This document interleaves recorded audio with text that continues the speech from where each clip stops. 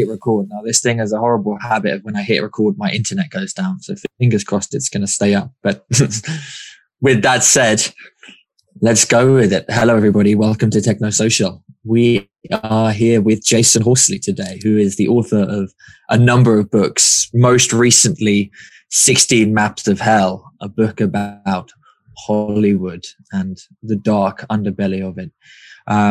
Jason, I've been going through the book and I noticed that reading it actually has a pretty strong effect on my nervous system. And I think that's a credit to you as an author, right? It's heavy stuff that you're going through there. And I think the way you manage to communicate it kind of drills into the depth and almost the horror of what you're trying to communicate. Could you give us a little sense of what 16 Maps of Hell is about?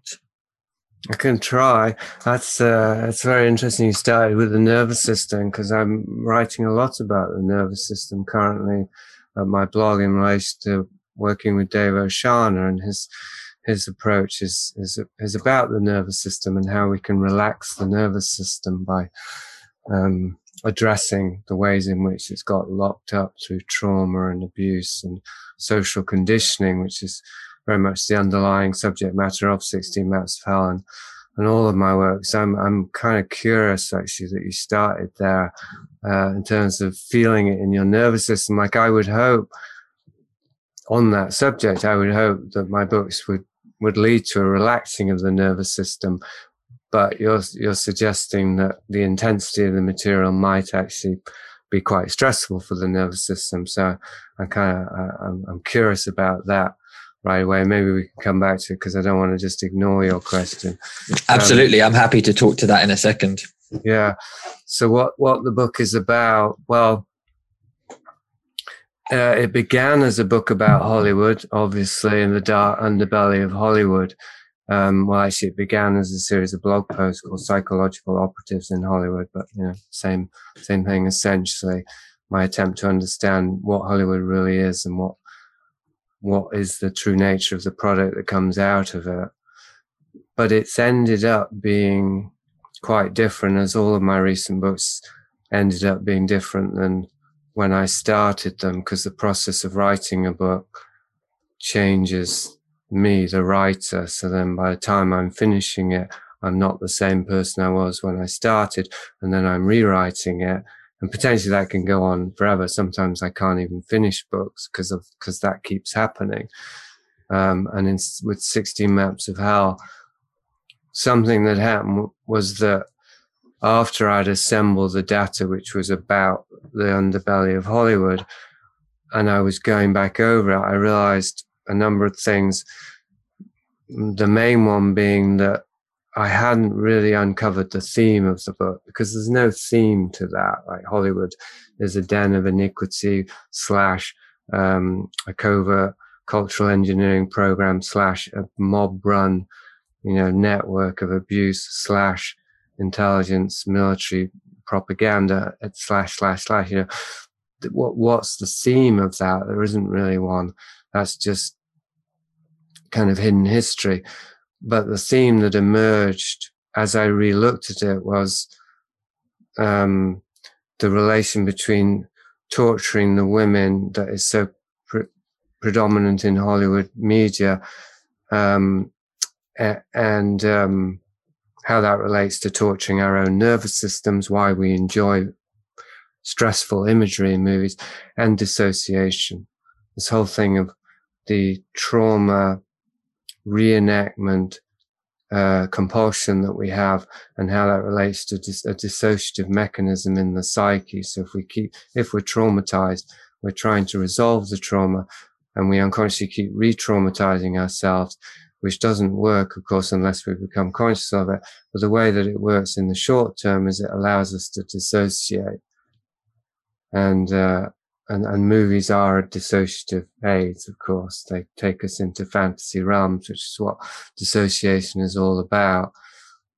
The theme of torturing the women is one I trace from, modern day Tarantino, let's say, and Polanski's the main subject of the book.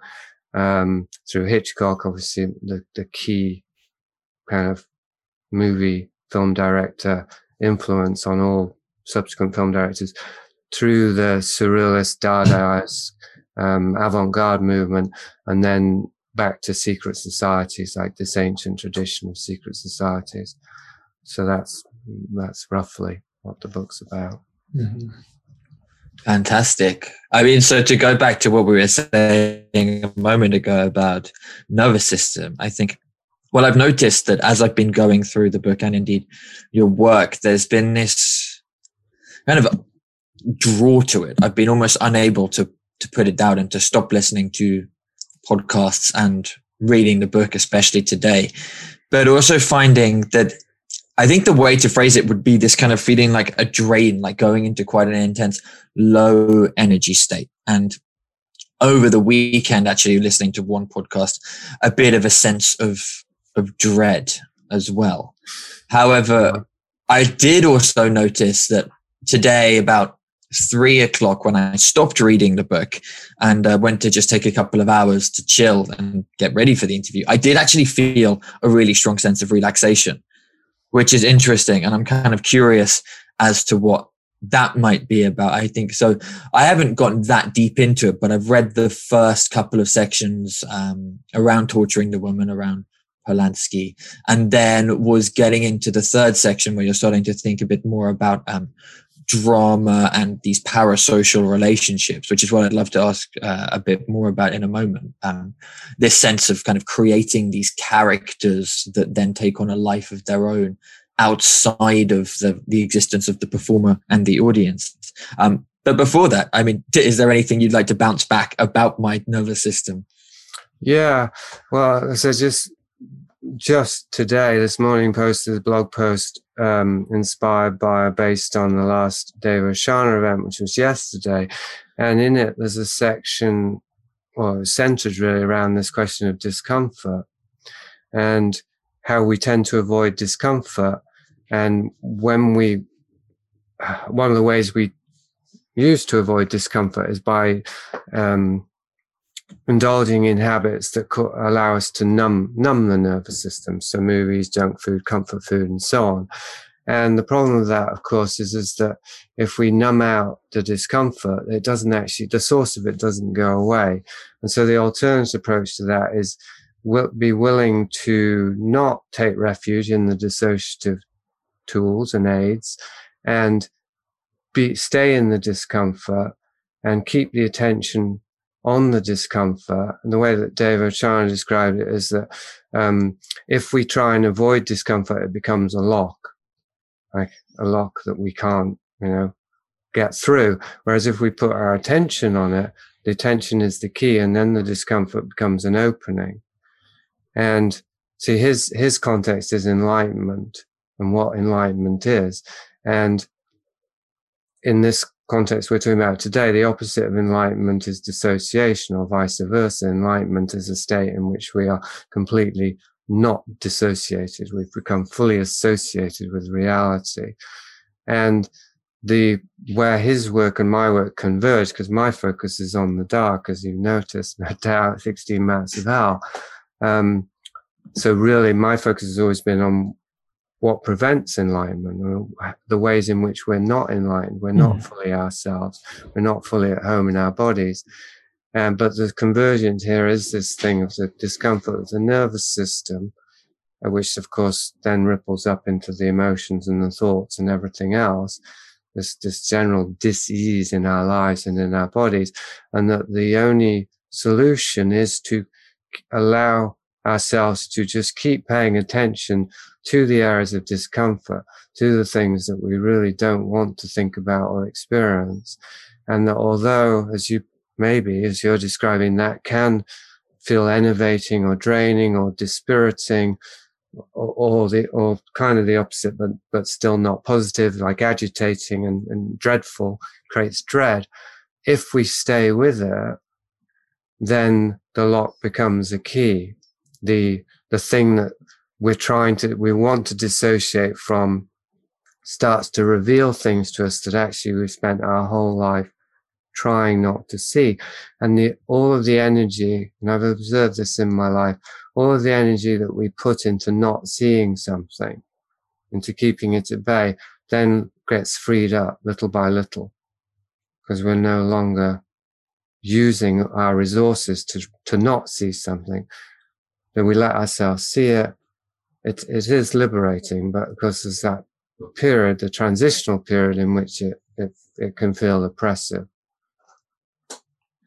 Right. And that helps to make sense actually of the, as I said, this kind of being drawn to the work, kind of with this dark fascination, because in a sense, I think what you are doing is lifting a veil on mainstream culture, on whatever this thing is, and the veil that it has cast over most of us in terms of our perception, the way we relate to ourselves and our environments, right? Mm-hmm. Yeah. Well, I mean, as maybe you haven't got to in the book, but it's in all my books. There's an intensely personal focus for me in writing. There has to be, otherwise, why do it? And yeah, I've been under the spell of Hollywood, to use an easy phrase, for my whole life. Like, I grew up with movies, and to this day, I still use movies and TV to escape into. And so I'm trying myself to reveal to myself, or let myself see the real nature of. It's a bit like, junk food, like we eat junk food for comfort food. There's two things that can happen. One is we can become more aware of what the constituents are of that food. And, it's just so we can't really deny, okay, this isn't nourishing. I might carry on eating it, but I can't kid myself that there's any kind of nourishment in that. The other thing that's harder, but much more important, is to become sensitized in our digestive system and our whole nervous system of the effects of these products. So anyway, with Hollywood, as well as with junk food, not that I'm an addict or anything, but I still like comfort food. I'm hoping that eventually my awareness and my constant focus on the real nature, the qualities of these things, will change my relationship to it and sensitize me to the effects. I mean, I have noticed I'm much more sensitive to violence in media than I used to be. In the last couple of years, I've become much more sensitized to images and even descriptions of violence, to the point that I will feel it in my body, and I look away now. And I'm somebody who used to love violent movies. My first book was about violence in movies. And now I try not to watch too much violence. And if it is violent, the show I'm watching, I tend to look away. So maybe that's an example of becoming more sensitized. And it's, to get to your point, it's very difficult to override a cultural imprint or an installation or an introjection that goes all the way back to childhood. It's even pre-verbal for many generations. For recent generations, wasn't quite for me, but I mean, parents put their infant babies in front of TVs now, or give them smartphones. So that's even while we're developing language, which means we're developing an identity, which maybe isn't a good thing anyway, but we do. And so our whole sense of identity is configured by these cultural implants or introjects that we take very early on.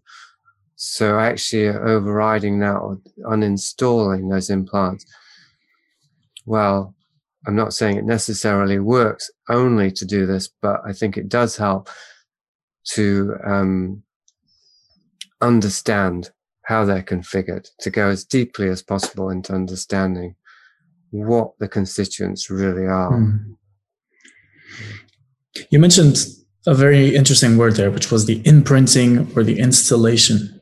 Now, we're kind of up to date with what you mean by this, but maybe we could get a little bit into the techniques of that imprinting and sort of the effects and the objective that it fulfills as it is done by these so-called wizards.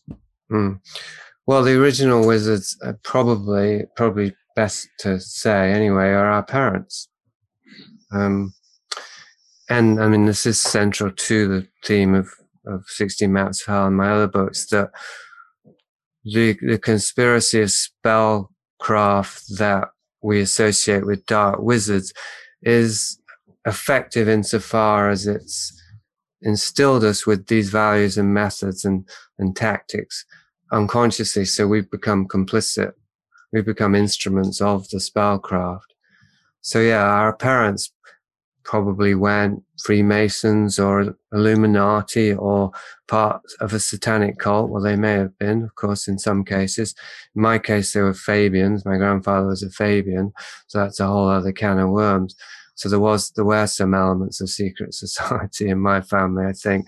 But even if there aren't, most parents, perhaps we could say, try to do their best by their children and are simply doing what they think is right and necessary to socialize them, to prepare them for life. But it begins right with the first time that a parent says to a child, says to us, stop fidgeting, or wipe that smile off your face, or what are you laughing at, or shut up, or whatever it is, that whatever we're expressing is wrong or is inappropriate. That's the beginning of the negative imprinting or the distorted imprinting. I mean, there can be positive imprinting. Of course, you can't have one without the other. But anyway, so I think that the basic principles by which we're conditioned through parenting and caregiving can be and are applied in a scientific fashion to manipulate and shape and configure a society. But there's a bit of a chicken or an egg thing there, because of course our parents are configured by their parents, and so on all the way back. And society really is just a conglomeration of these configurations of socialization. It's all parenting in a certain sense. And, the Machiavellian social engineers or the techno wizards behind our society, they also had parents. They were also parented. So it's a big old train wreck, really, of trauma. Well, I call it trauma genesis, really. The main principle, one of them, as one I've already referred to, seems to be the application of trauma as a way to create a false identity, which is a dissociated state, which is configured to please the original traumatizers or conditioning so-called caregivers, while at the same time to avoid any kind of behaviors that might be displeasing. So, I mean, we all have this, don't we? We all have this innate desire to be liked and to please others, and we're always thinking, how am I coming across? We're not necessarily thinking, am I being myself? If we were to ask that question constantly, we might find that actually we're not, and we're not able to, because we keep referring to these inner voices that say, if I say I'll do this, I won't be accepted. Well, the core self can't ask that question, can't consider that factor. But an infant has no choice but to find ways to please if it's going to survive. Because if it gets rejected, it may die. So I think we've all been traumatized, socialized, imprinted in such a way that we stay at an almost infant state of development, while at the same time mentally we're kind of accelerated. We accelerate into a mental sort of development, which is dissociated. But it might allow us to cope in society, but coping in society really means, being a good producer, doesn't it? Being a productive member of society, which means being a cog in the machinery of Metropolis. Mm-hmm. Drop in a movie reference at the end there. One of the most interesting references as well, archetypally. So I wanted to dive a little bit deeper into two things that you said there, or maybe riff on that. One of them is you mentioned this dynamic of how imprinting or installation happens, generally through these overarching principles of parenting the positive reinforcement and negative reinforcement and how that might, unfold. There's a whole palette of things in there. And there's,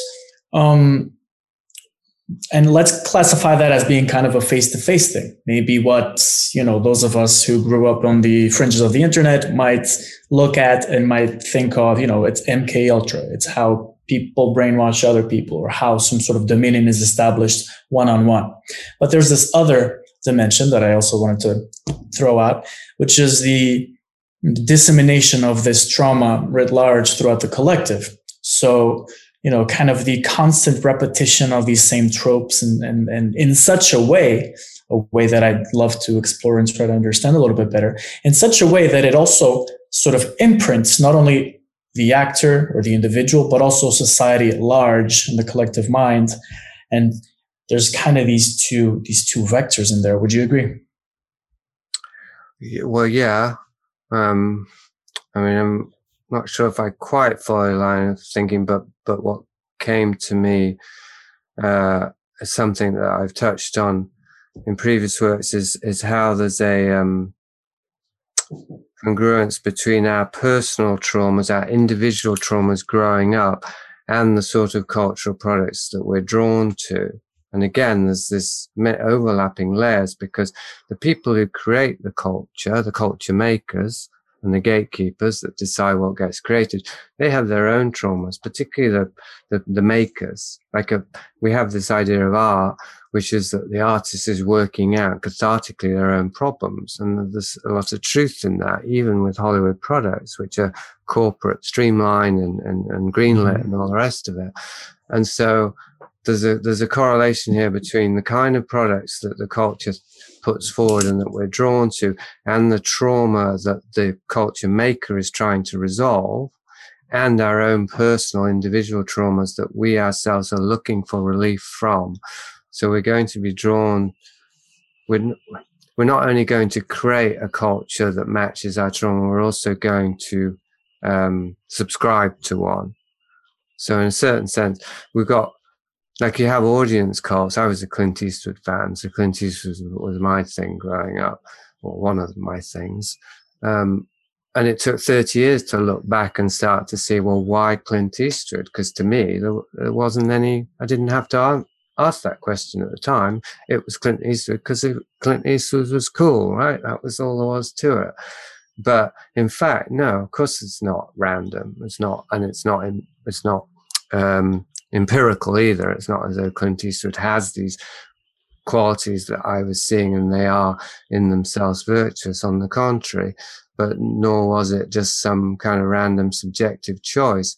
It was the Clint Eastwood industry, if you will, the archetype in the industry and the parasocial relationships that generated was a response to a particular demographic, let's say, and that demographic had particular formative experiences in their lives, mostly men in the case of Clint Eastwood, that led them to be imprinted, let's say, by the Clint Eastwood image, because it matched the teeth. Clint matched my wound.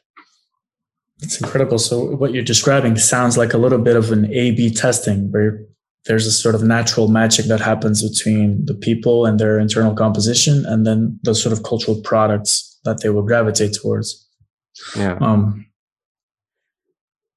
So would you say that there's any sort of what are the criteria or the objectives of these culture makers, excluding the unconscious parts of fulfilling their own traumas, which they will obviously always have to do in one way or another?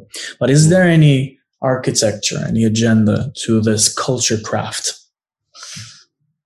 Well, I mean, it's a bit of a conundrum or an irony, I suppose, because I try not to exclude the unconscious agendas. I try to zero in on them. That seems to be where the real meat is, but they're unconscious, so they are by their definition excluded. That one has to use guesswork there. I think they're in a certain sense consistent, probably, in that the conscious agendas tend to be the shadow or the mirror of the unconscious. And generally what we see, I'm answering this very generally first, but generally what we see with the unconscious is that, and this, I think this is how conspiracy, quote unquote, works, is that the things that we consciously try and bring about, they often lead to the very opposite result. And this is kind of the nature of the unconscious, that if the things we try and achieve and the way we try and achieve them are really geared as a way to escape discomfort, original trauma, but we're unconsciously trying to reenact it to resolve it, we will bring about the very opposite result to the one we think we're trying to bring about. So there is a mirroring there. If you look at the results, you can guess the conscious intentions, and there'll be this. I'm going to get all tangled up here, but they might seem like this was a conspiracy because, let's say you get an organization that's supposedly supposed to protect children and care for them, but actually it's run by a pedophile ring or MK Ultra, and it's really a front for the opposite. Well, you could say, so that's all a conspiracy. They just pretended to be this in order to do that. And you wouldn't necessarily be wrong. But you could also say, well, it's not simply a conspiracy. It's that these people really consciously wanted to help children, but their motive was an unconscious desire to escape their own trauma. And because they were seeking relief from their own deep trauma, they ended up abusing the kids because their conscious motivations weren't sufficient to overcome their unconscious drives. And actually abusing children is a way to try and unconsciously resolve, individual. All right. Mm-hmm. So again, I've answered that very generally, haven't I? But, so it seems to me, I have looked for an overriding, unifying theory of social engineering, like what do they want? What are they trying to do to us? And there's two ways of coming to mind. One that's probably pretty obvious is that the goal seems to be total control over society and all the individuals within it. Technology obviously is very central to this.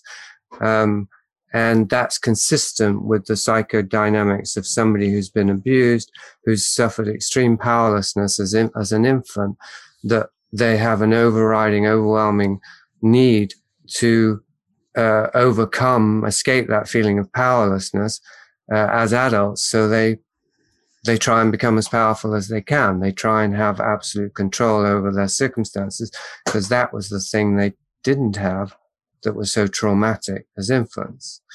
So that's one thing, and that might all seem fairly straightforward. The other, perhaps less so, there seems to be a relationship between attempting to have control over others and forcing their disembodiment or facilitating their disembodiment. The less embodied we are, the more dissociated we are, the easier we are to control.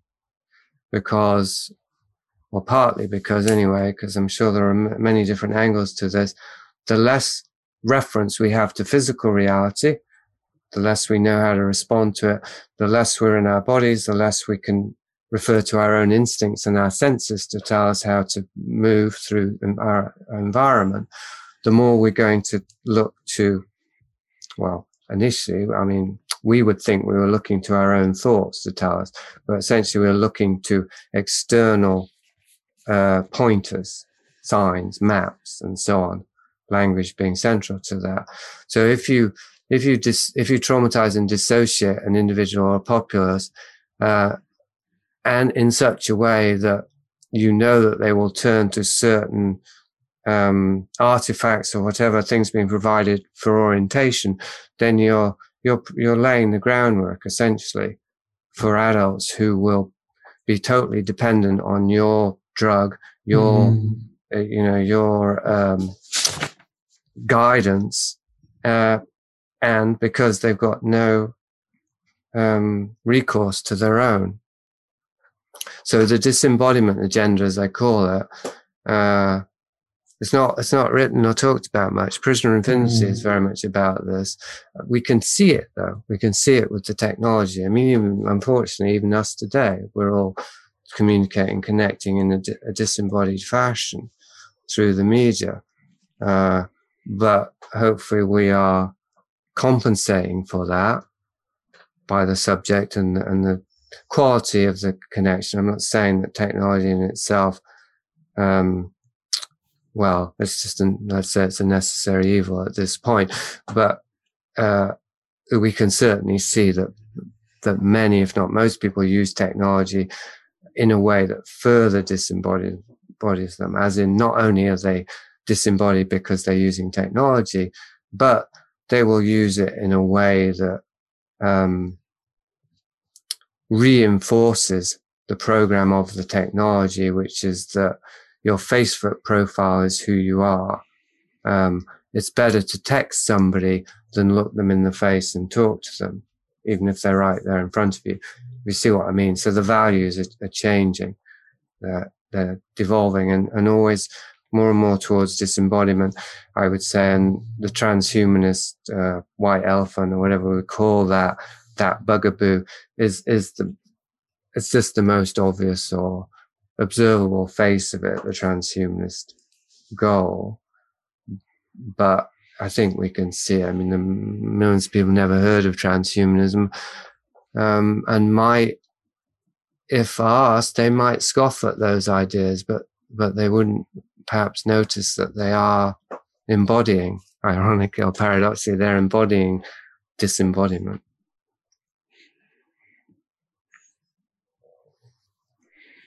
The child sex thing is both horrific and so darkly interesting to inquire into, because it seems to be this horrific universal and you don't have to dig very far at all to get to it, whether that's in Hollywood or in religious institutions or in other areas of the elite. And I find myself pondering, right? Like, what is it? There are a number of options, and maybe the reality is these do not mutually exclude each other. Is it that there are a number of people out there who really just like fucking kids and will do anything to be able to do it? Is it that these people are traumatized and that's why they're living it out?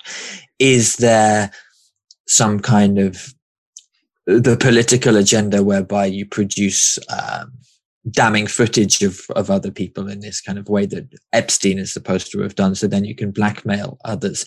Is there even an element of the dark occult ritual whereby a group of people commit an act that is so beyond the bounds of what is morally acceptable, breaking a taboo together in such a way that we are inextricably linked to each other in a way that's kind of emotional, psycho-spiritual, and that doesn't necessarily need a material probe like some kind of blackmail tape. It just is a kind of perverse brotherhood and sisterhood between people. Mm-hmm. Yeah, I know the list goes on, doesn't it? Not to mention $1 billion industry. And I think one can definitely map it, if one wants to map hell, from the most profane to the, I don't know what we'd call it. It's certainly not sublime, is it? But it's not really transcendental, but very esoteric and very elaborate sort of rationales behind it. I think it is good to keep one's feet on the ground and to profane that, yeah, this is a huge industry. I mean, there was awareness in the last couple of decades that, or more really, that the drug industry basically fuels modern civilization. And if it weren't for all these drug cartels, including the CIA as the overriding one, moving cocaine and other substances, it's $1 billion industry that's propping up the economy. I don't know much about that, but I know the books have been written about that. Well, it's probably true for the child porn industry as well, right? Child trafficking. I mean, that's the physical movement of children for for sexual use. Just a horrifying underbelly to our society that props up, like it wouldn't run without this kind of industry, which itself is a horrifying prospect to consider. And yeah, of course, it does lead to the deeper questions. Well, how and why have we ended up dependent on a civilization that itself is fueled by the life force of children, you could say? I mean, it's like this dark archetypal imagery that we have of primitive societies sacrificing babies to Moloch or what have you. We're still in that society, it seems to me. And we've changed the surface and we've added all these surface veils. So some people can still have the illusion that we're living in a civilized society and that, you know, things are pretty good for most people. Well, at a certain level, they are. Perhaps things are more comfortable for more people than they've ever been before. There's more people anyway than there have been. So, but yeah, under the surface, probably more people are suffering more horribly than any other time in history as well. And throughout it all, it seems to me, I mean, it used to be that infanticide was quite normal, and openly practiced as a necessary means of keeping a community stable, just as we see it in the animal kingdom. And now the idea of open infanticide would be horrifying. We'd think, my God, it would be the worst possible society that would allow for that. And there's probably a correlation between those two things, that again, the things that we hide and we push out of sight become the things that trap us. And the more unconscious behaviors become, the worse they become. And I think, to try and get to your question, there's a dynamic in our society, which is that those who rule, the cryptocracy, do so in secret, and they do so based on certain practices that themselves are secret, but also they are the inverse. It is like the superculture is a shadow culture, that the way in which the elite, and I'm very wary about talking in these terms because I know there's a trap in them, but configure society and control society depends on doing so in the shadows, and doing in the shadows inverse behaviors to those which are the rest of us are doing and adhering to. And I think, I mean, it's just really difficult, if not impossible, to talk about on a large scale because we just don't have a clue. But I think that, except what's coming, and we're getting all these clues, but it's getting distorted on the way to us. We end up with very distorted narratives like QAnon, for example, and Donald Trump is going to save us, right? That's how far we get from the reality here. So I think it's really necessary to bring it down as quickly as possible back to the body and our internal space and the psyche, that we can see that in our own lives, that there's this split in ourselves. And I'm not sure, actually, maybe I'll just leave it there for a second and just, I'll just leave it with that because it's a really big question. And the whole child thing, I've written a lot about it. And I still will talk about it, of course, because it's central to what I write. But it's a massively delicate issue. And to me, anyway, central to it is we're really talking about our own bodies here. Things happen to our own bodies, even if we weren't sexually abused or traumatized as children. But we might have been and not know it. But even if not, things have happened to our own bodies that correspond with this. So that's the area of maximum discomfort. So when we talk about these subjects, it's very risky because it's an opportunity for going into the deeper layers of our discomfort. But because of that, it's going to be a temptation to go the opposite way and go QAnon, Donald Trump's going to save us, or get the damn pedophiles, and get out the pitchforks and the torches, kind of scapegoating thing as a way to deal with the real issue, which is in the body, and further dissociate and just perpetuate the madness. So yeah, hopefully that wasn't a block. I don't want to block the question. It really is central. There are people, I heard recently from somebody who I quite liked about his podcast, and he said, well, I can't have you on my podcast because my partner is allergic to talking about conspiracies or child sexual abuse. And I thought, well, now I'm thinking, well, at least he's honest. But I thought, God, you can't talk about anything then. Right? Because all roads lead to Babylon. That's where we are. So that's a very interesting avenue to actually start to characterize, because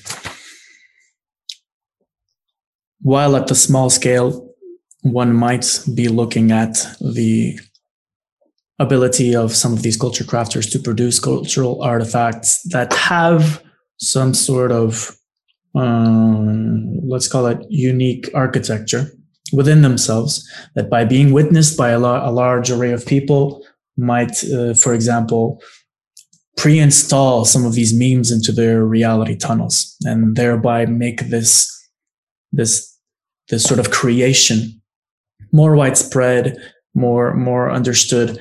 And there's an element of expansion of power in that. But it also feels like you've alluded to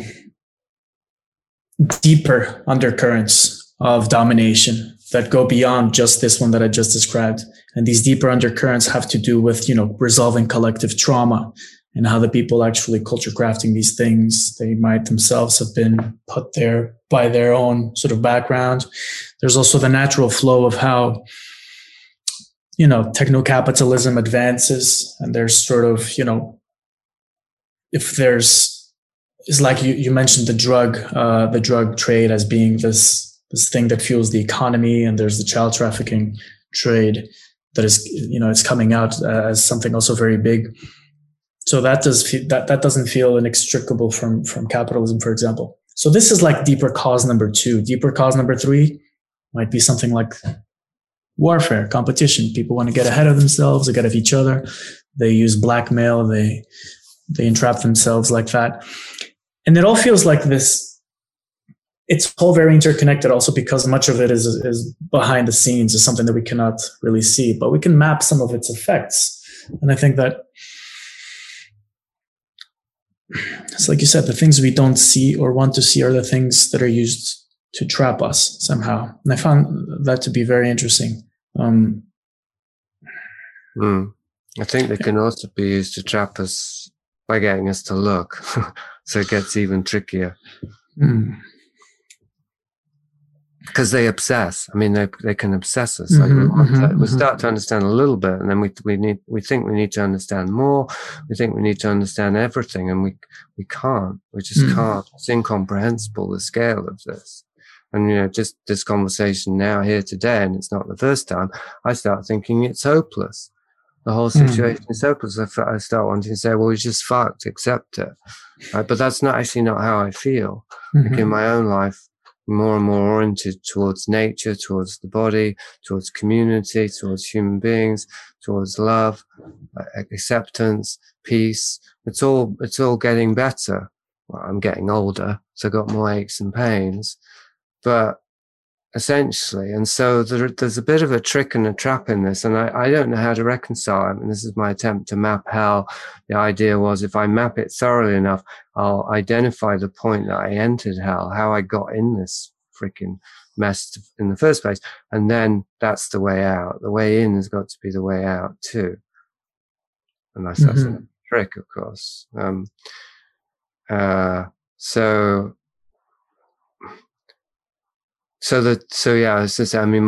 intellect, and I don't want to denigrate the intellect, it has its place, thinks that there's a way to understand this, to comprehend this, that actually all of this is is somehow a natural organic process that we're caught on the inside. And so all we can comprehend is, well, once we've stopped thinking what's in it for me, how can I benefit from this hell world? We might just find ourselves thinking more and more, it's hell, I'm in hell, what's wrong with the world? How did it get this way? How can I change it?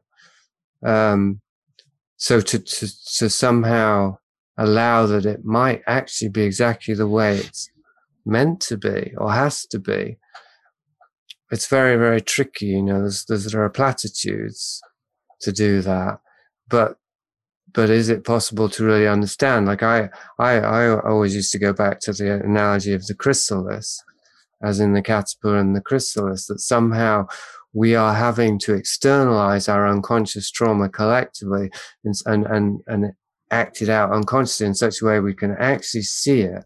And if we fully see it, then we'll change. It will resolve itself. We might implode. We might suicide. I think we could make a case that the human race is suiciding currently from the pressure of not seeing / seeing, like this combination. The nervous system is going more and more into lockdown from a combination of trying to repress the truth with a reaction to having to see it. Right? These two things. And so again, it's back to, and then we want to relax our mind to relax our body, and that doesn't work because the mind comes after the body. So for me, it comes back to nature. Like nature, even though we do seem to be doing everything we can collectively to eradicate nature because we can't control it, still nature is dominant. I don't personally believe in an environmental crisis. I think there's a human crisis. And yeah, there are some ripples in the environment, but the earth, the nature itself is so much stronger than human beings in my experience. And I think that's true individually. Like if we keep checking with our bodies, it's not exactly that everything's okay in our bodies, but that there is a solution. The body itself knows how to restore balance to the system, and it's constantly trying if we'll let it. So collectively, I mean, that is a way to flip it over. We'd say, rather than there's this Machiavellian elite that's trying to control us all and ruin everything, that collectively we are trying to resolve something. And one portion of ourselves that's fragmented off is hoarding and exploiting the life force in such a way that we don't have access to it and the body is dying. Well, that's true at an individual level too, but hating our own identity or our ego, or whatever you want to call it, and saying it's evil is not going to resolve it, actually, because it's only that way because it's configured that way as an infant that's never grew up, that's fueled by these drives of the id, just insatiably to try and get what it wants. It really needs, ironically, it needs comforting. It needs reassuring that it's loved, that it's okay, needs embracing, and then it can be integrated. I don't know. I haven't gone through the other end of this process, but I know that gentleness, kindness, understanding, relaxation, these are the things that work. I'm not saying we should go to Bill Gates and cradle him in our arms like a baby.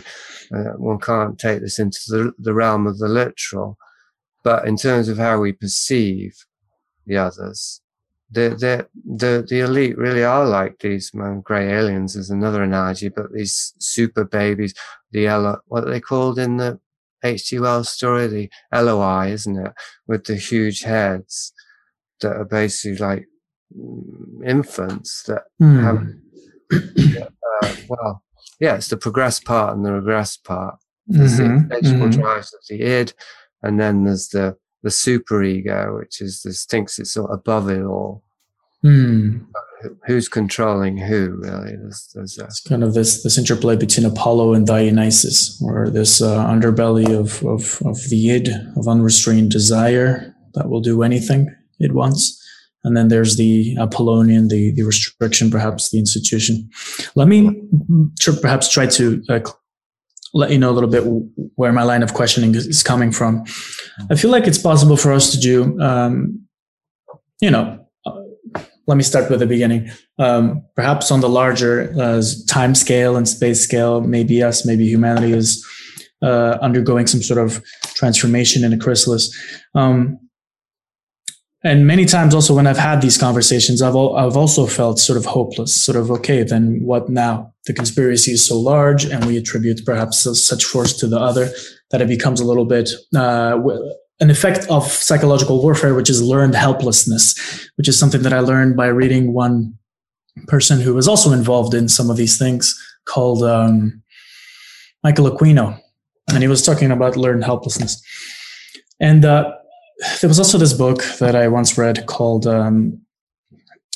it was by Fritz Springmeier, The Illuminati Formula to Create a Perfect Mind Control Slave. And that was kind of my entry point to a lot of these subjects. Now, one of the interesting things that I found is that it is possible to do an inverse mapping.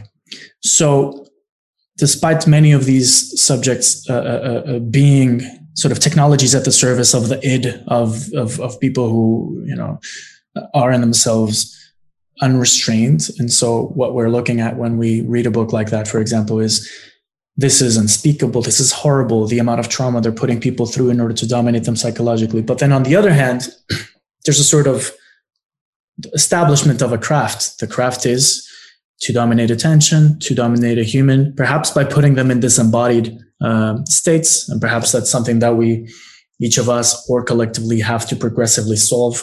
But that doesn't make the necessity for an analysis of the craft less important. Because you don't want to go into a room of people full of guns and you have a knife, which is kind of a weird twist on the saying.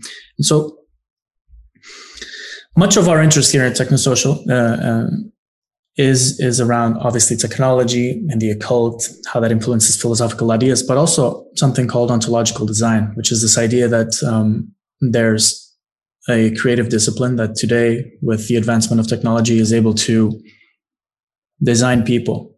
And in many ways, the Hollywood, let's say, elite also has these ways, more crude, less crude, of designing people. You look at, if you read Secret Societies, or if you read the older things about old cults, it feels like there's a common line to this, a common thread. You mentioned that some of it gets a little bit more esoteric, more symbolic, some of it not so much. There's also the question of how these symbols seeping into popular culture. So I guess if you could take that, what comes to your mind? Oh, I was hoping you'd end on a question because I was just enjoying listening to you.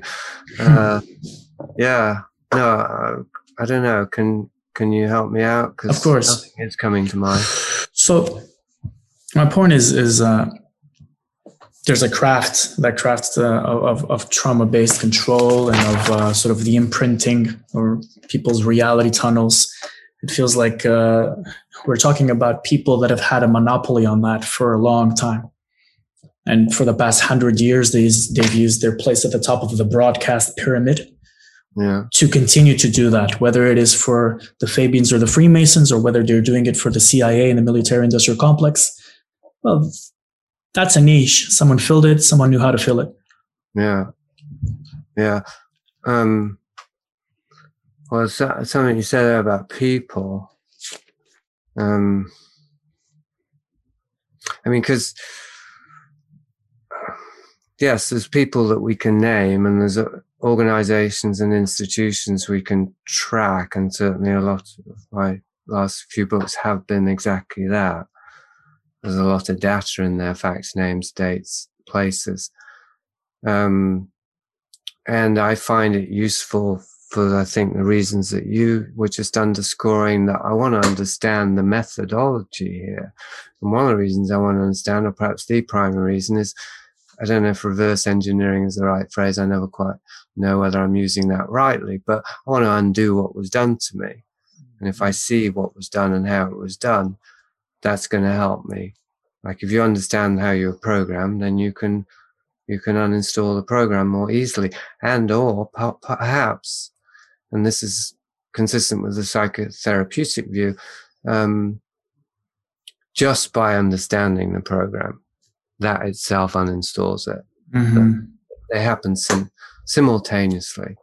That is the unprogramming. Yes. That's been my experience, really. Once we see the programming, then it's no longer working. It's no longer running our hardware, to use tech metaphor. So that's why I'm content to, up to a point, to talk about people, individuals, not so I can identify, expose, and blame them, but so that I can see the components of the programming, or see the methodology better by observing what they say and what they do, and thereby correct it. However, I zeroed in on people because it's possible that this kind of meta question is central to getting free of the programming. What are people? What do we mean when we talk about people? Is there such a thing as people? Are there really? Because there are human bodies and there are names. We put names on them, but I suppose the central question is agency. And one of the things I hit on, it's in 16 Maps of Hell, but specifically around the conspiratorial mindset, is there's an intrinsic paradox around the question of agency, which is central to the idea of what people are, I think, or whether they even exist. Because conspiracy is largely about how we're stripped of our agency, because we're being controlled. So who are these controllers? Aren't they products of previous conspiracies? Are they somehow outside the system completely? Doesn't seem likely. I mean, David Icke, of course, has his reptilians, and others, Whitley Strieber has his aliens. But even if you're going to go into other dimensional beings, they must enter into the system in order to affect it. So once you enter into the conspiracy, then you're being affected by it. There doesn't seem, as with parenting, there's no way to actually be immune to the effects of the system that you're infiltrating or trying to direct. So then if the conspirators stripping us of agency don't have agency, well, who's controlling who, right? The larger question then is people. What are they?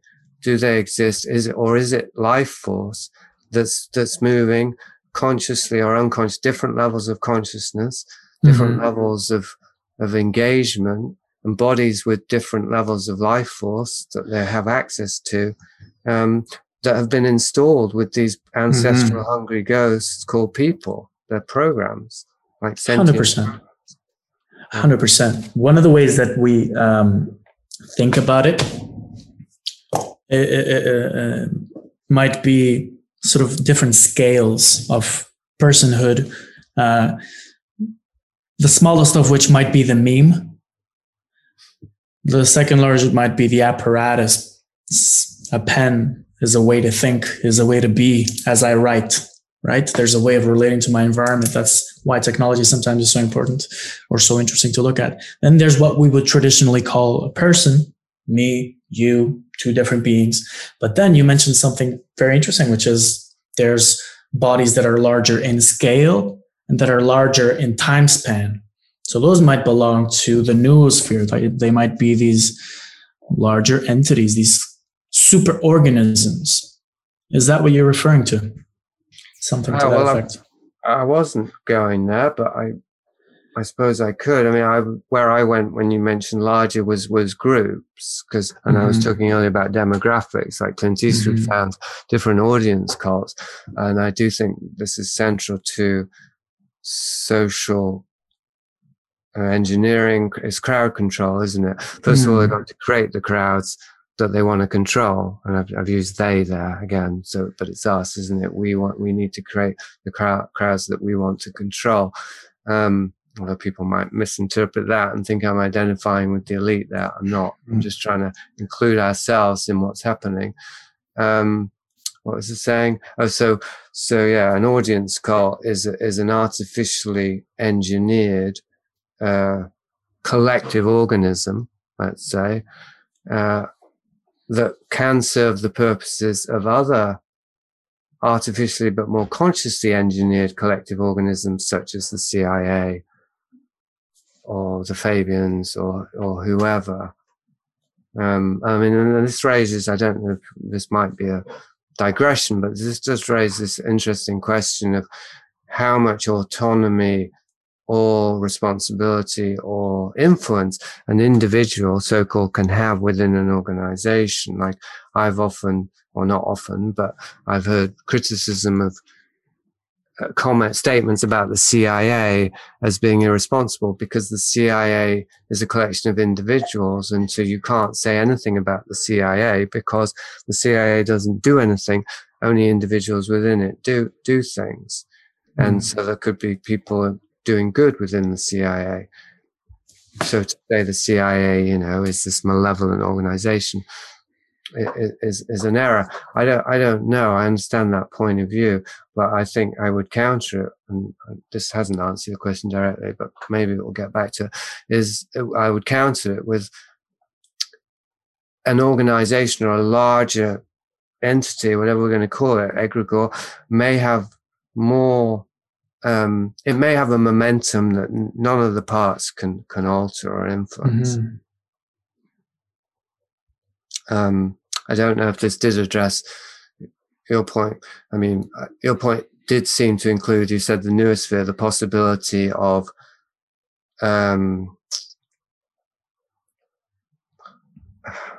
what would we say, like overseeing bodies that might be able to influence from the outside. No, sure. I think you've answered it very well, because I feel that from a practical point of view, there's really no distinction between the audience as the people who compose this larger entity and the supposed pure mind body that constitutes that. I think they're inextricable. You can't really separate a worldview from the people who have that worldview.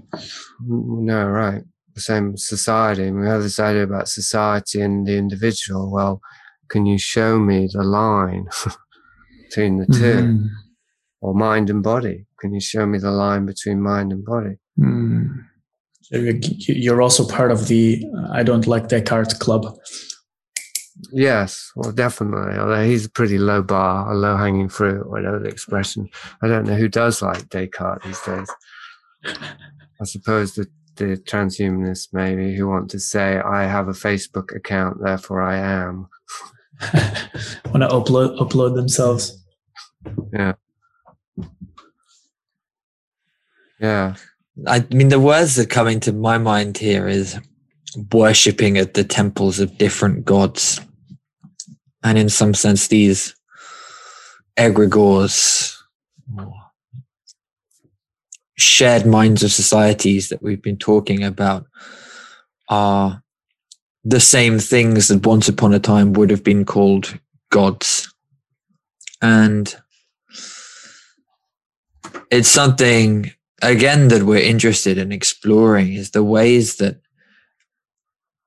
humans in the past have interfaced with these gods, these egregores, these superorganisms, either to tame them or to get power from them, or anything along that spectrum, really. Or to be absorbed into them, become one with them. Absolutely, which is, I guess, either a gaining of power or surrendering of power, depending on which way you're looking at, to gain divine agency or to surrender human agency in preference of something larger. And where it's connecting with something I was thinking about today, which was in the chapter on your book, as I've mentioned, about drama, about Hollywood, but also about, you mentioned Greek drama, right? And there's this sense that the Greeks did drama, they did tragedy, and tragedy was this incredibly important aesthetic, religious innovation that was able to provide some catharsis to the society, to the viewers, but also notably by concealing the ultimate apex moment of the tragedy, concealing the moment where Medea murders her children, for example. And I loved in one of your footnotes, there's this idea that precisely the hiding of it invites the complicity of the audience, because we have to fill it in with our own imagination. So we're reminded that we're complicit in whatever the horror of this story is. And somehow, despite the horror, despite the tragedy, it brings the state together. And it's curious how that is different to, say, what we have with the violent movies of Hollywood, where the violence it's violence porn now almost. The more violent, the more explosive we can be. I was going to say better. I don't know better. That's the way we do it now. And it's the question that's come into my mind is about the difference between, say, perhaps Athenian civilization and our own, and the way that we're constructing our dramatic narratives and presenting them. Do you have any thoughts on this? Well, I'm not very well versed. I'm definitely not a historian, and my history is terrible. And I refer to Greek or other things. It's a bit of cherry picking. Like, I think I can see some correspondences here. I'm just trying to paint a picture.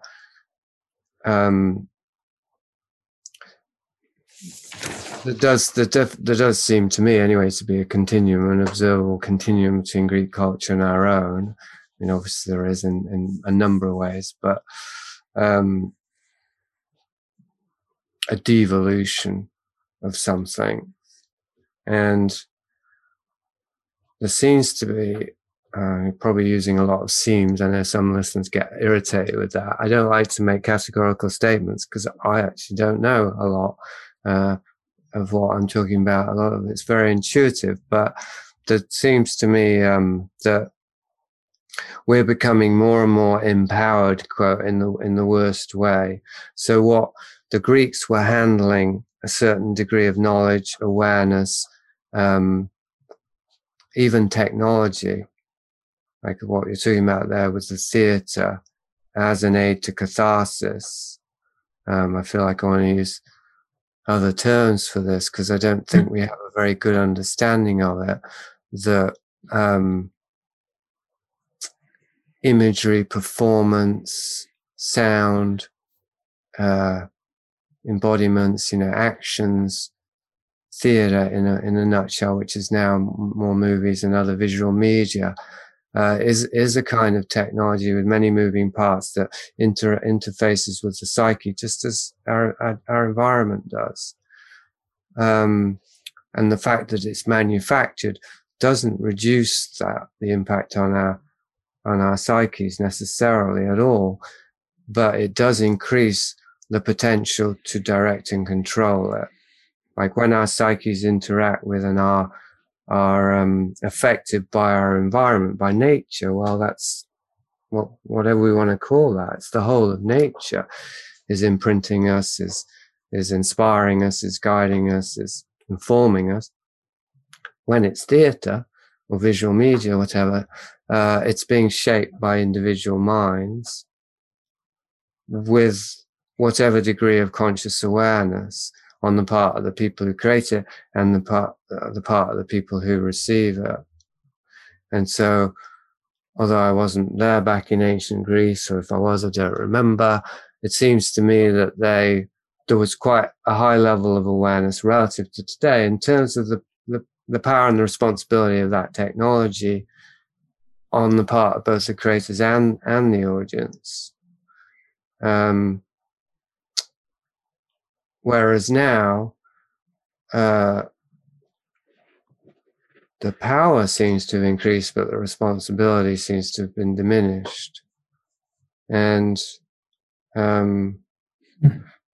it's the sort of age-old That's the Sorcerer's Apprentice is the parable, isn't it, of choice? The Disney movie, the Fantasia thing.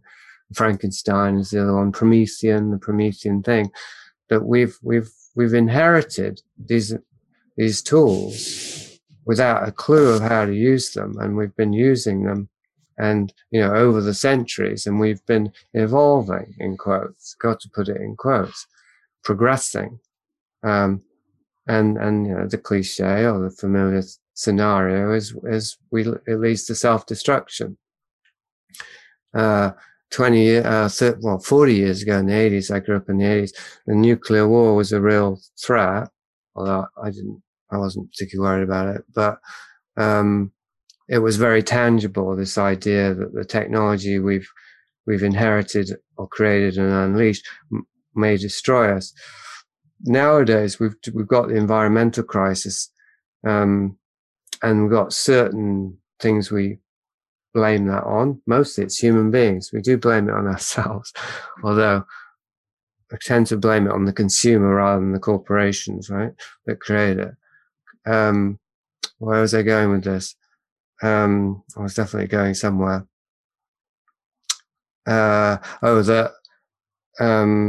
It's not as tangible to us how we might be destroying ourselves anymore. I think the environment's a bit of a red herring. I don't know what kind of audience you have. They might not like that. But I think it is a bit of a red herring in a number of ways. And I think that the thing that's destroying us is more to do with how the technology is interfacing with our own bodies and what we're doing and what's happening to and in our own bodies. That's the nature that we're destroying. That's my personal sense. And the other thing I wanted to just throw in at the end here was that we're not too cognizant of is that the kind of technology that's destroying us isn't exactly literally the hardware. It's more like the software. So and I've just really had this thought now, but the technology of the ancient Greek theatre, if we're going to call it technology,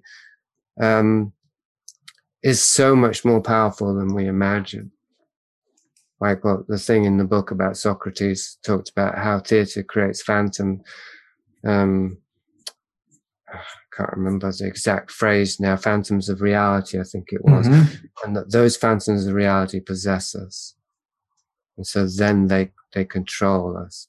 That's the power of the technology, the imagery, of theatre, visual media, etc., stories, the phantoms of reality, the dissociations from dissociations. We're already dissociated, and then we create new dissociations to ignore or forget that we've dissociated.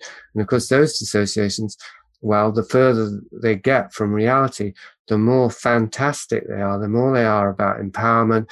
Oh, we're actually becoming gods. We're transcending to Nirvana or Valhalla. We might believe that we're superheroes. We might believe we're enlightened. We might believe we're, technocratic, ruling elite who are going to upload to the cloud.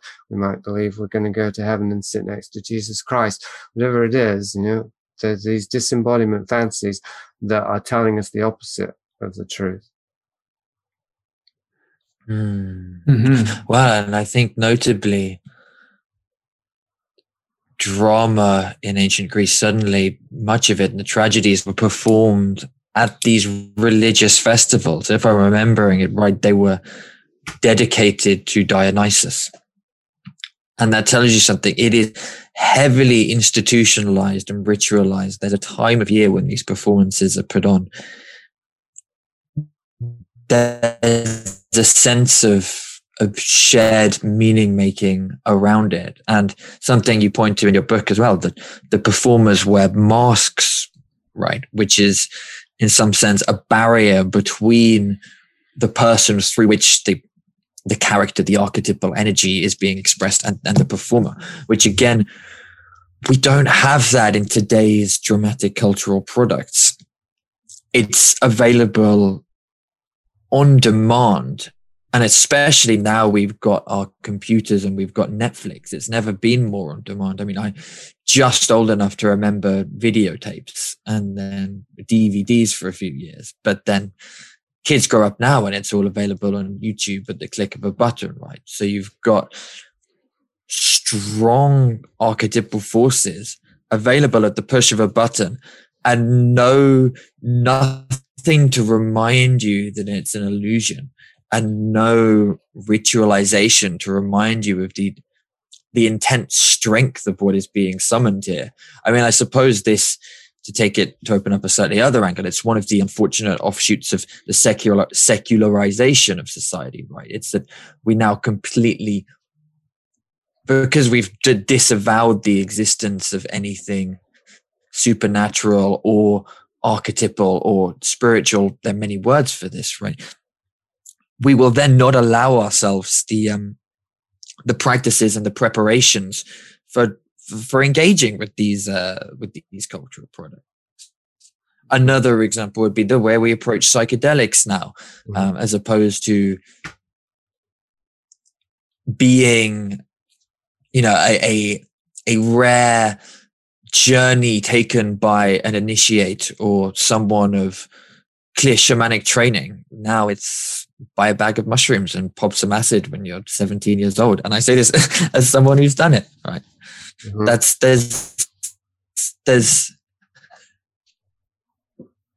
I think it comes back to this idea, yes, of trying to clutch for power, but without the responsibility to have it. We don't even know that there's possible to have responsibility around it.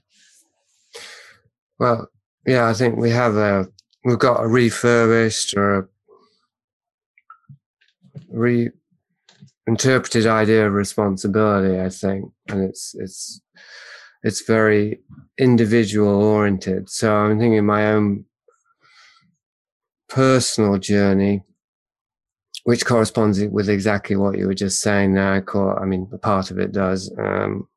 I call it my Icarus phase now, but at the time I believed that I was the one, as depicted in the movie The Matrix, and that what that meant for me personally, individually, was that the archetypal egregore energy of Lucifer, the fallen angel, had selected me to be one of his avatars, that he wanted my body as an avatar to incarnate in the planet, and that would redeem the Luciferian current or what have you.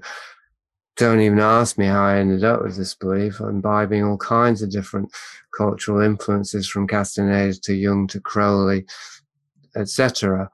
But anyway, I took it to the bank. Literally, I wrote a book about it and a film, and it really took over my hardware, this program, and it involved a lot of psychedelic use, and particularly Salvia Divinorum, DMT. And I felt I was being very responsible at the time. I thought I was taking on the ultimate responsibility of redeeming Lucifer. So, and it was all about my own shamanic self-empowerment. Absolutely. Of course it was. That's what being the one is. I'm the one, right? Nobody else is, just me. So, yeah, I think we get tricked. We definitely get tricked, and everything out there in our culture is there to trick us, I suppose, because we're tricking ourselves. For me, and hopefully for others too, it can be useful to do a crash course in delusion, because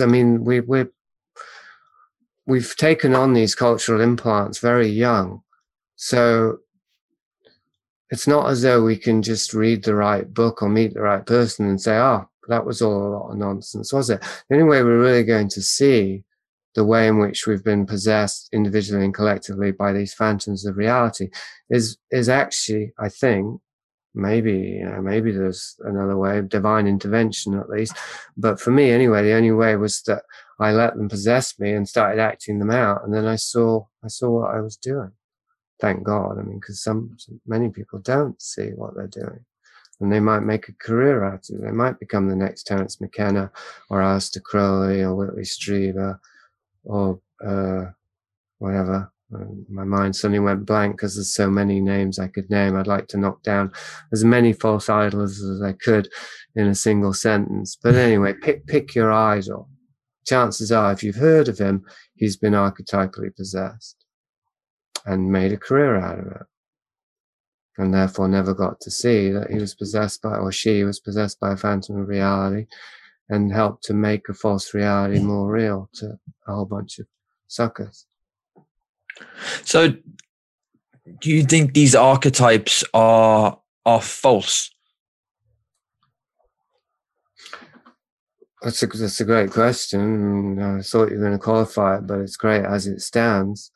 I thought I was too, but then I realized that stopping there felt stronger. Yeah. Well, it depends which archetype, maybe. I mean, if an archetype's arrived to us, because Christians might get upset at this point, but if I got specific, but if it's arrived to us, it's arrived to us through human beings, and probably more likely as well through writing, or movies or what have you. Well, obviously, it's through movies, then we know it's probably bogus. But even if we're going to go to ancient texts and ancient, so Dionysus, Apollo, Lucifer, the idea of Lucifer, all the ideas I had about Lucifer were false, including, I thought I'd course corrected, because I knew that Lucifer wasn't just Satan. He was the light bringer, who was the firstborn of God, the first manifestation that had been assigned down deep into matter to enliven it, and then lost his way and forgotten himself and become Satan. I had a whole Gnostic revamping of it, much of which I'd come up with myself, I thought. So I felt I'd course corrected, but then I got corrected by reality when I ended up having a psychotic break and almost killing a cat and attacking a girl that I cared about, and becoming actually quite violent for a very brief, fortunately, period in my life. And I realized, oh, wait, the devil's not a nice guy, is he? I had to course correct back to the Christian viewpoint to balance out this crazy Gnostic Crowleyan thing that I'd, replaced it with. And of course, neither are true, because Lucifer, if there is any reality behind Lucifer, something that completely transcends not only my own mental capacities, but the mind itself, or language at least. So therefore, I'm completely off the map. I don't know to this day, was I genuinely archetypally possessed, which wouldn't be a good thing anyway, but was it a genuine archetypal possession, or was it a fragment from my traumatized childhood, maybe put in me by my abusive brother, who also wanted to be Lucifer, that I had animated and reified by giving it my own life force? Maybe that's all archetypes are, Maybe they're just egregores created over aeons that are siphoning off our life force. Certainly we can see that with Hollywood and George Clooney or Ben Affleck or whatever. These are the archetypes we've created, and we're giving them our money, our time, our attention, and our energy, our love even. They're giving us them the most valuable commodity, not a commodity, the most valuable quality we have, turning it into a commodity, and feeding the egregores. Being that time itself is the only thing that we have that doesn't scale, that we can't really have more of. So by giving it to these siphons, as you've called it, naturally it feels, rather, there's a few questions. Let me start with one. You speak about disembodiment, and I just wanted to sort of, as an example to maybe our listeners who might not be very aware of this, if you could pick like an example of a psychological operation, just one illustration, so that we might look at it and pick it apart and maybe use that as a case study. Okay. Which one would you pick? Well, I just picked the one that popped into my mind and see if it works, and that's the moon landing. Mm-hmm. Now, I don't know if the moon landing happened or not. I don't really care particularly, except I'm interested in the ways in psychological operations. Mm-hmm. But whether or not it was, the moon landing was clearly the appearance of a moon landing was clearly a psychological operation, even at the most surface level, mm-hmm. because it showed people, made people believe that America was the great and mighty and could leave the earth and go to the moon. So that would be level number one of the psychological operation, propaganda to show that they're ahead of the Russians, etc., etc. Mm-hmm. Then we have, I don't know if it's level number two, but another level, which is the rumors and theories that came up in the last whatever decades, that the whole thing was faked and manufactured, whether by Stanley Kubrick or not, right? And that's clearly a psychological operation. Well, in one of two possible ways. One, if it was faked, that's obviously a psychological operation. Two, if it wasn't faked, what's all this evidence that it was? That must have been manufactured and salted into the noosphere or the internet sphere to make people believe. We could use the flat earth if we wanted here, but I don't know as much about that one. And so then you've got all these people believing and doubting. The core of this, to me, is that, and this is definitely relevant to the flat earth thing, is that we don't know, we can't ascertain whether the moon landing happened or not. There's simply no way. We just have to refer to the so-called experts, whether they're the experts at NASA or the experts at whatever, pick your respectable, reputable conspiracy theory site, right? Mm-hmm. Or revisionist history, to rebrand it in a slightly less incorrect fashion. All that's you can go to jail for revisionism, can't you? So either way, you're kind of damned. But people obviously put plenty of stock in it, and I would say rightly some of the time, specifically the moon landing. I personally don't believe it, but I try not to disbelieve it.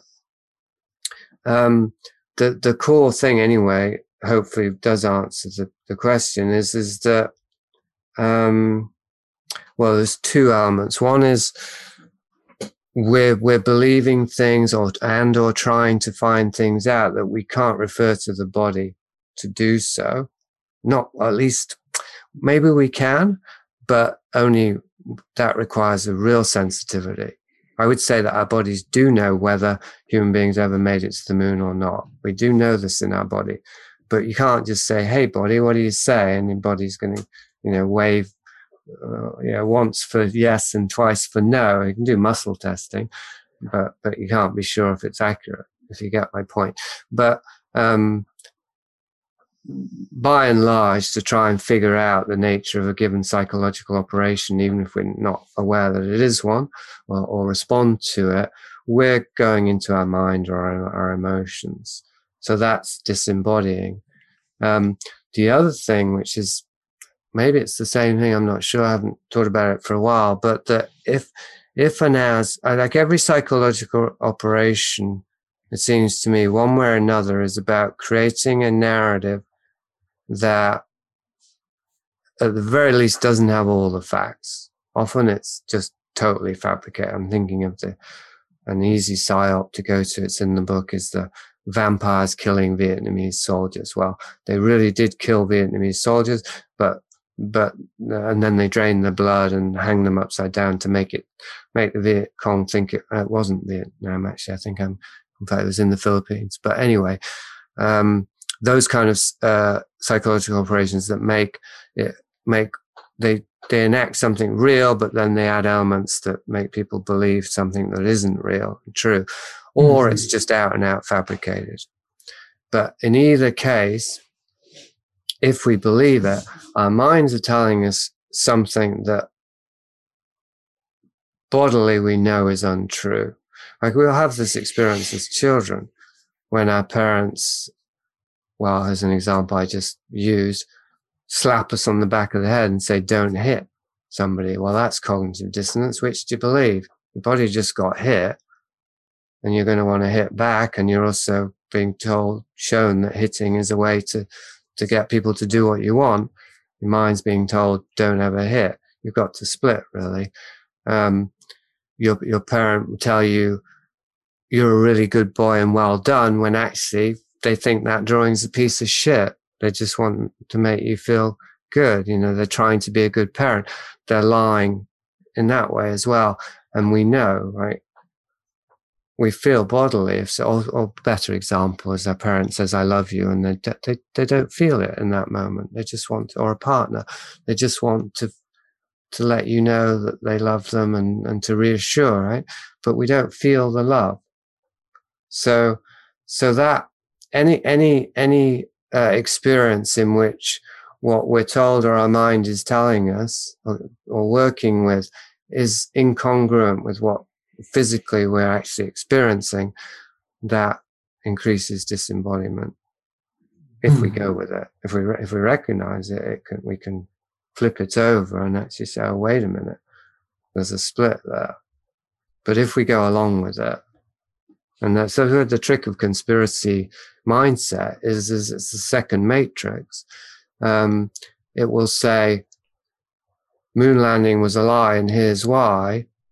And so we go from believing one story to believing a new story, rather than staying in the liminal space, which is, well, now I don't know which to believe. This is what I've been in with Hollywood for years, and I still am. Like, I've written this damn book, but I've been listening to audio commentaries again, just for the hell of it. And I still find myself listening to Paul Thomas Anderson, thinking, he sounds like a nice enough guy. He couldn't possibly be part of the things I'm writing about in the book. My God, maybe I shouldn't have written that book. Maybe it's irresponsible. There's such a discrepancy between these two versions of reality that it's almost irresistible to just want to be fully committed to one. But actually the way out is the liminal space, which is, oh, I thought the moon landing was real. Oh, now I realize it isn't. Oh, wait a minute. Actually, how do I know that more information won't come along and I'll go back to believing it was real again? I better just stay with I don't know. And staying with I don't know, all kinds of things open up, including, well, I don't actually need to know, do I? Who cares if we made it to the moon or if the earth is flat? You know, really? At the end of the day, I'm going to walk the same way I'm walking and eat the same things I'm eating and be the same person that I am. So much information is geared towards, it's the result of and the cause of further disembodiment, because we just love information age, right?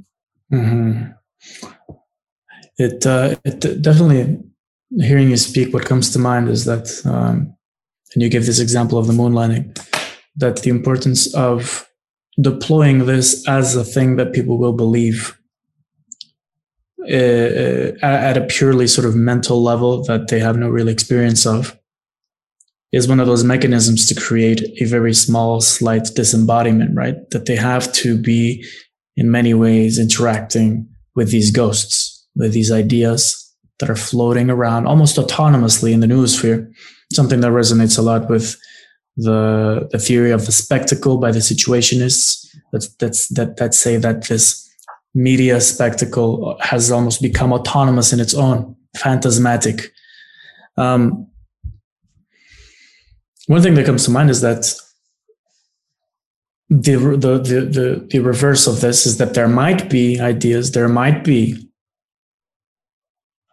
ghosts or phantasmatic elements or mental elements that are aligned with our own bodies, as opposed to producing disembodiment. They might produce a greater sense of agency and situatedness in the self, perhaps in Jungian terms, more integrated selfhood, as opposed to this continual fracturing, which is such a theme in Hollywood, continuous fracturing of the personality amongst all of these split memes. And it also, I just wanted to drop this, which is the age of the internet has taken the paradigm that was the fact in Hollywood, which was very much sort of gate kept, but it was also pyramidal. In other words, it's based on media that is one direction. It's the television, it's the cinema, it's the radio, it's the song. It's very much top down. Whereas today it's become decentralized and perhaps even intensified in terms of the speed of the trade. The ghosts move faster and they don't come only from one wizard, if you will. So I guess that all of this really adds to the confusion. And so my question is, are all ghosts, are all archetypes negative, or do you reckon that there might be some that, by relating to them might produce a greater sense of self, of self-evolution, of some sort of teleology here? I think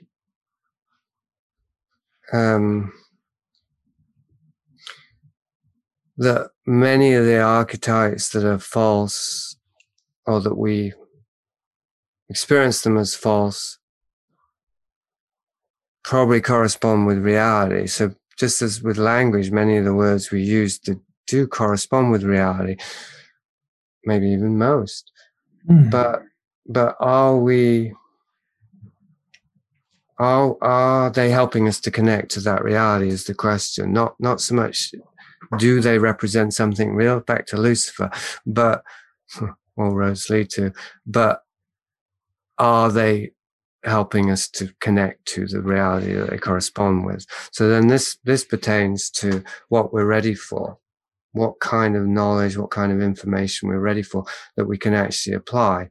Moon landing, useless information, no way to apply it, including the fake one. Well, one can, I'm on the edge here because I'm a writer and a researcher. So if one is a writer and researcher, one can use information in a way to deconstruct and so on. But leaving that aside, and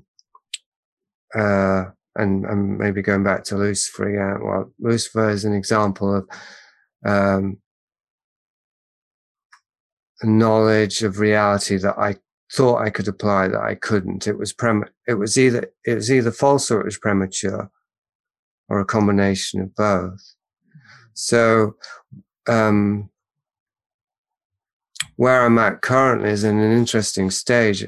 It's always interesting, I suppose, but irrelevant to this question stage, which is that there are many ideas that I once attributed to reality and found meaningful, that I, post-Icarus phase, had to re-examine and in a certain sense, in order to balance it out, like with the moon landing, I had to say, I don't believe in any of this anymore.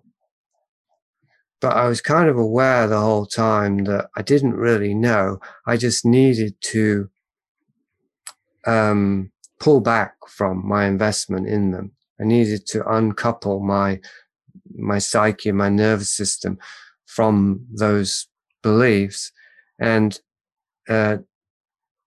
disinvest or whatever, withdraw my monies from them, right? I'd invested in Lucifer, I'd invested in alien abduction, I'd invested in shamanism, I'd invested in psychedelics, etc. There's a long list of things I invested in. And I just realized, well, I don't have that much life force to invest, particularly when I'm not really sure how to test these realities, and my attempts to test them or apply them seems to have gone pretty horribly wrong. So I better just back off. And part of that backing off did involve a compensatory rejection of the belief.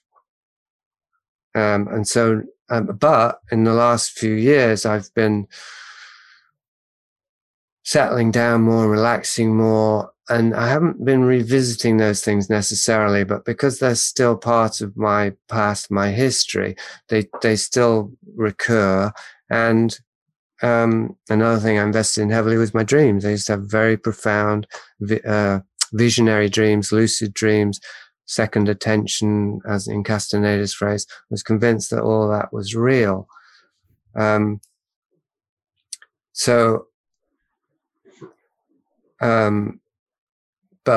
lately I've been allowing myself, well, maybe I did get something positive from psychedelics. Maybe there is some truth in Castaneda. Maybe some of those dreams really were true. I've been lowering my guard a bit again. And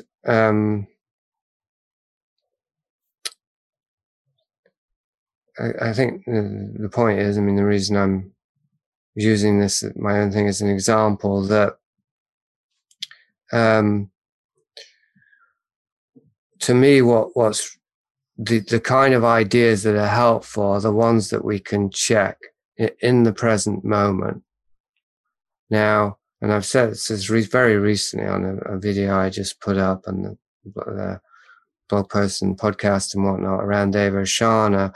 And I use the analogy of of going to a doctor to get the facts. And if we don't want to hear the facts, or if we don't like what we hear, we still wouldn't say, I don't want to know. We do want to know certain facts. Now, with a doctor, that analogy is fairly clear cut, although maybe not so clear cut, because doctors will tell us stuff on certain authority and we can't necessarily check it. Doctor might say you got cancer. Well, is it true? Don't know, right? How do you can't read the tests that they're using. So even in this analogy, we might trust a doctor, but we might be rash to trust them too much. But the main point was we do want the facts about our health, potentially, ideally from someone we can trust, so that we can act on them. However, there's a spectrum, and this is where Devacharna came in. There's a spectrum in terms of our physical being and our physical existence is actually not limited to just flesh, blood, and bones. We do exist on, and I'll give you a living example of this question you've asked. We do exist on other dimensions. But can we talk about those other dimensions? Like, I didn't even want to say that. I don't even want to say that we exist on other dimensions, because I might not be tuned into those dimensions as I say that. And you, the listener, might not have a clue what I'm talking about, or rather you might have your own clue, which is totally different from what I mean by other dimensions. Mm-hmm. So as soon as we start to deviate from A, what we can agree on simply, and B, what we can refer to directly with our senses, then we start to mission creep, right? Mm-hmm. So this is a question, like, are the ideas useful? It isn't just like how true they are or how meaningful they are in themselves. It's actually how close are we to having a felt sense of their reality, so that the idea is simply a little nudge that pops us out of the groove of where we were into the new groove of, yeah, we do exist in other dimensions. Mm-hmm. And in 99 times out of 100, they don't. They go into the dissociative realm where, yeah, man, I'm in another dimension now and I can be whoever I want to be, right? That's what we always seem to take the ideas that, of course, some of them are negative. So the flip side was, oh my God, there are demons all around, right? It isn't always positive, but still we dissociate into a fantasy.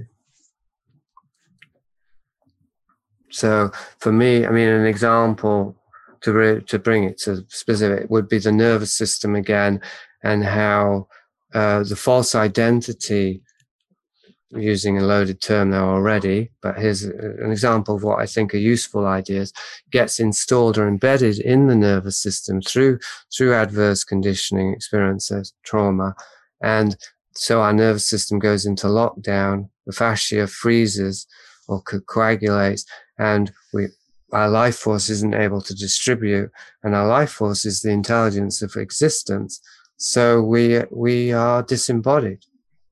Those are useful ideas to me, because I can refer to I've got tension in my neck and shoulder right now, and I know, I can trace some of the triggers and so on and so forth, but I have a felt experience of that, right?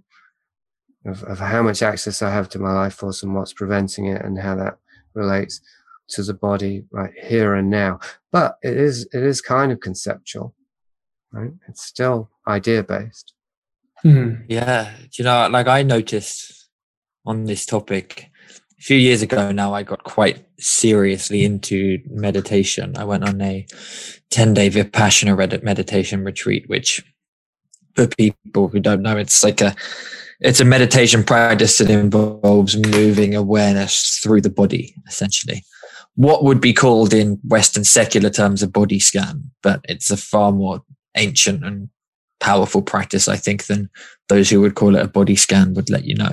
Anyhow, after practicing this for quite some time, I noticed that I had this real sharp pain in my chest almost all the time, and also began to get pains in my lower back. And the standard materialist reading would be, it's just pains that you're getting, right? But to my experience, it's been more than that. I've kind of, especially with the tightness in the chest, there's been a kind of intuitive understanding that it is related to traumas from growing up that I hadn't worked through. And in fact, as I have been working through them, it has been releasing slightly, but the tightness is still there. I feel it now. It's there almost all the time. And there's something kind of curious about it in that it is a bit of a waypoint within my own subjective ontology. It's like going into that place always produces interesting things. If I meditate and go into that space, interesting ideas pop out, things that I hadn't quite processed, things that I often feel like, okay, I need to spend some time with that. It's a portal into something. That's great. That's just what we were talking about at the beginning. The discomfort is the key. You know? Do you have any practices that you yourself do for embodying? No. I sometimes think I should, but then the counterpoint is that practice is a very mental approach, isn't it? I should do this, I could do it, right? So maybe I shouldn't say no categorically, but no in the sense, well, Dave Oshana has energy work methods, and I have done those. I haven't been doing them recently, but there are specific, they're pretty loose, right? It's to clearing out toxins in the body. So I have done those, and I will do those again in the future. So that's definitely a partial yes to the question. But the other yes I was going to say, that's more qualified, is that I apparently do have practices, but they're ones that I'm not aware of until afterwards. Oh, that was useful, wasn't it? That I chose to buy a real beat down old house that I'd have to spend 6 months renovating, and so really get in a deeper relationship to my environment and my body through having to do these fucking back breaking renovations.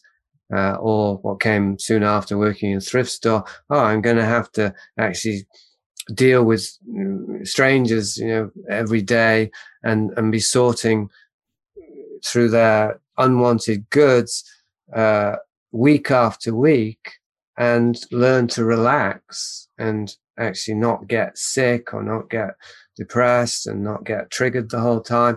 These are all embodiment practices, absolutely, but it wouldn't necessarily start a workshop. I suppose you could, where you have people working a day in a thrift shop. Actually, I should have thought of that before we're leaving Canada. I could have been I could have been getting people to do my shifts at the thrift store and paying me. Because, we have at least one employee who says it's changed her life working in the thrift store because of this, exactly this, how much she opened up and discovered new ways of being in the world. So anyway, there are, there's no end of opportunities to practice embodiment, are there? I mean, we're in a body, but then there's also no end of temptations to avoid it.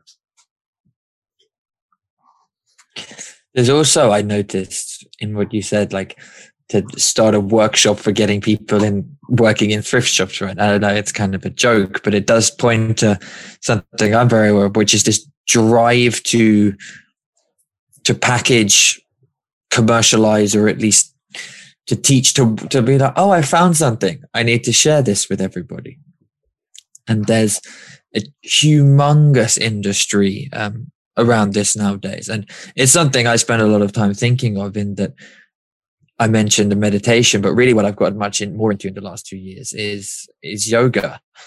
And I'm so mindful that yoga is probably one of the most commercialized industries in the world at the moment. And to the extent that I feel like a lot of what gets practiced as yoga is actually often the complete opposite. It's more of an escape than it is an embodiment going in. And perhaps often I'm practicing it as an escape rather than an embodiment and going. And I like to think that I try to practice in a way that's mostly with kind of older teachers who don't seem to have this like new age businessman style mentality with it. but I'm sure I can fall into the traps. I'm sure we all do. And I'm just riffing here. I'm curious if you have any thoughts on this, on the, as I said, the commercialization of this personal growth or whatever you want to call it industry. Mm-hmm. Well, I'm sure I do. I wrote a piece called The Spiritual Marketplace a while back. I think commercialization or monetization can't always be a bad thing. It's one of the obstacles that people have to consulting with Dave, this chap I keep referring to, keep name dropping today, is that he charges. Right? Why should he charge? Why are you charging for being enlightened? You know, it's where, I mean, people don't have that problem with people charging for yoga, but there is this general idea that if you put a price tag on it, somehow it's going to corrupt it. And I don't think this is accurate at all. I think that's just ridiculous, of course. I mean, plumbers charge for plumbing. Why shouldn't genuine guides to well-being charge for guiding? So I don't think that's the problem so much. I think the problem is more the faddishness. And I think that they're clearly whatever the word is, I mean, they're complementary, that when something becomes a fad, or as it does, it gets more commercialized, and vice versa. We get these audience cults and people who do things, let's say, for the wrong reasons, perhaps, or perhaps for, you know, not fully conscious reasons. I mean, I used to do yoga, and the only reason I stopped was because they stopped doing it in real time post-COVID, and I didn't want to do yoga on Zoom. It seemed absurd to me. So, and my approach with yoga, and it was an older Iyengar teacher, I think that she was pretty good, for myself, was just focus on the body, and this is what my body needs, is some good rigorous stretching a couple of times a week, and really simple. Like, this is not, I didn't see it as a spiritual discipline at all. And I even tuned out when she talked about that kind of stuff, because to me, I don't want to be part of the Church of Yoga. Got a lot of resistance to that. And I don't want to turn this into some sort of virtue self-signaling that, oh, I'm a good person because I do yoga twice a week kind of thing. I think the problem, or if you like, is to do with how the identity, the false identity, the constructed identity, whatever we're going to call this, the foreign implant, co-opts, puts its fingers on whatever it is and co-opts it and uses it as a way to circumvent real awakening by turning it into another tool in its arsenal. And that's when it becomes corrupted, like we ourselves corrupt it. But then, of course, you know, our culture is, as part of what I was just referring to earlier, when people find certain information or facts or practices that do correspond with the reality, but rather than helping the person connect to that reality, they allow them to create a dissociated internal mental counterfeit of the reality, and then have a relationship with that. That clearly, and then they reinforce it by becoming a teacher of the dissociation art that they've developed. Even yoga could be that, as in, if people are doing yoga but they're staying in their heads thinking, it's so great that I'm doing yoga, or whatever else. Oh, I'm going to get to the next grade and I'll become a yoga teacher, right? Or maybe going to meet a partner or whatever. You know, there's any number of reasons that we might do yoga, even, or some kind of, if you're like walking in nature, people walk in nature and they look around and think nature's so beautiful, I love it, and they feel virtuous because they can appreciate nature. So that they're in a headspace there again. Like, really being in nature, and I'm not saying I'm that good at it, besides the physical exercise, is just about observing what's in nature without any sort of value judgment, which always comes from the identity. This is beautiful, this is ugly, this is, you know, what's lovely clean air and fresh water.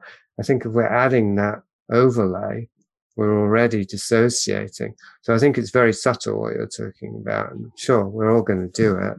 as I said, the traps are everywhere.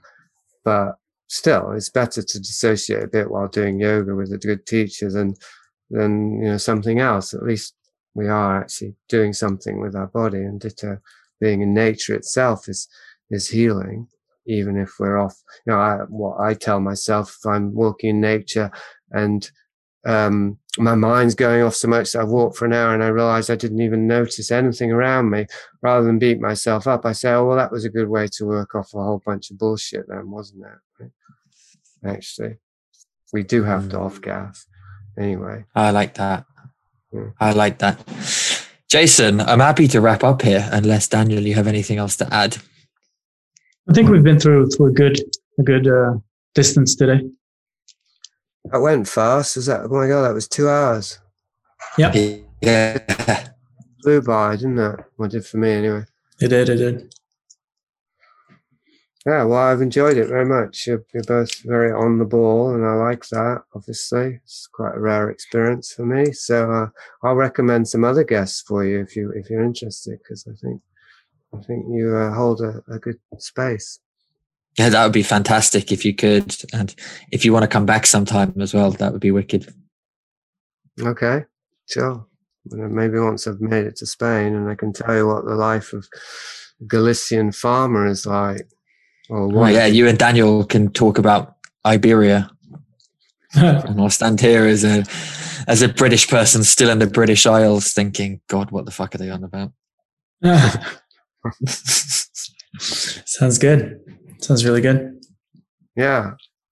Well, thanks anyway for having me, and I hope to see you around, maybe in the real world one day.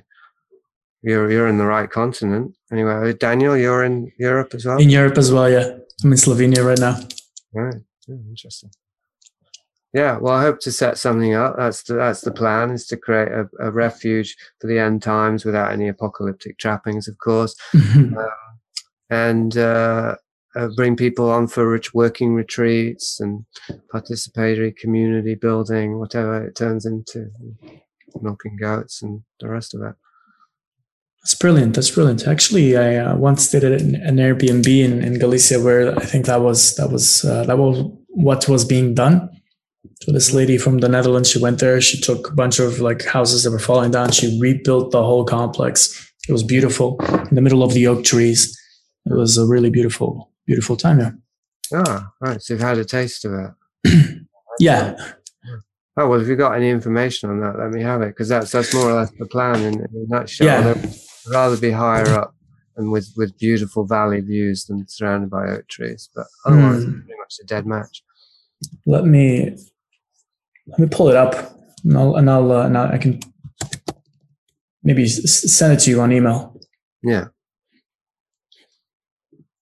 Pull it up.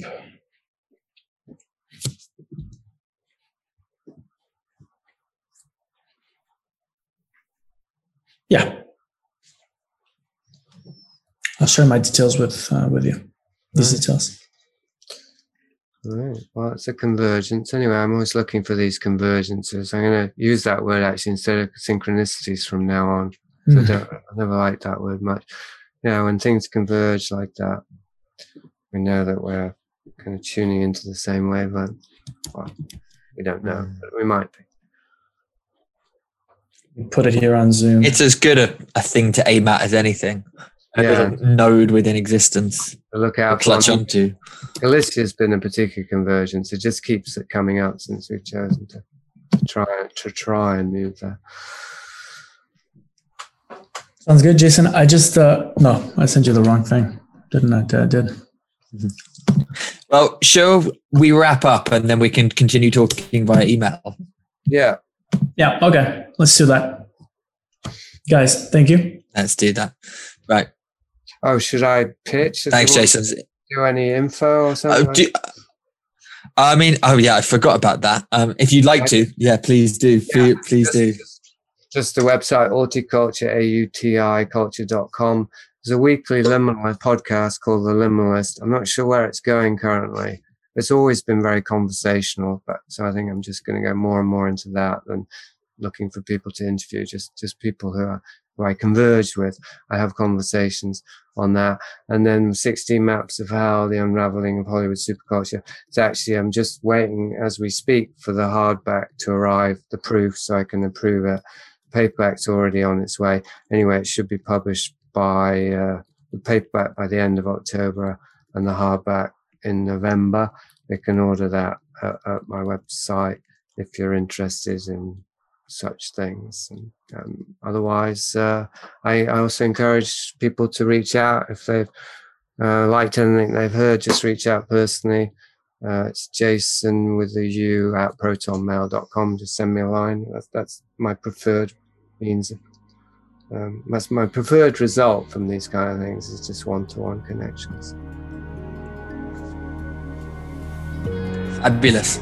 All right, guys. Thank you so much. Let's wrap it up. Let's wrap it. It's a wrap. Take care. Okay. That's a wrap.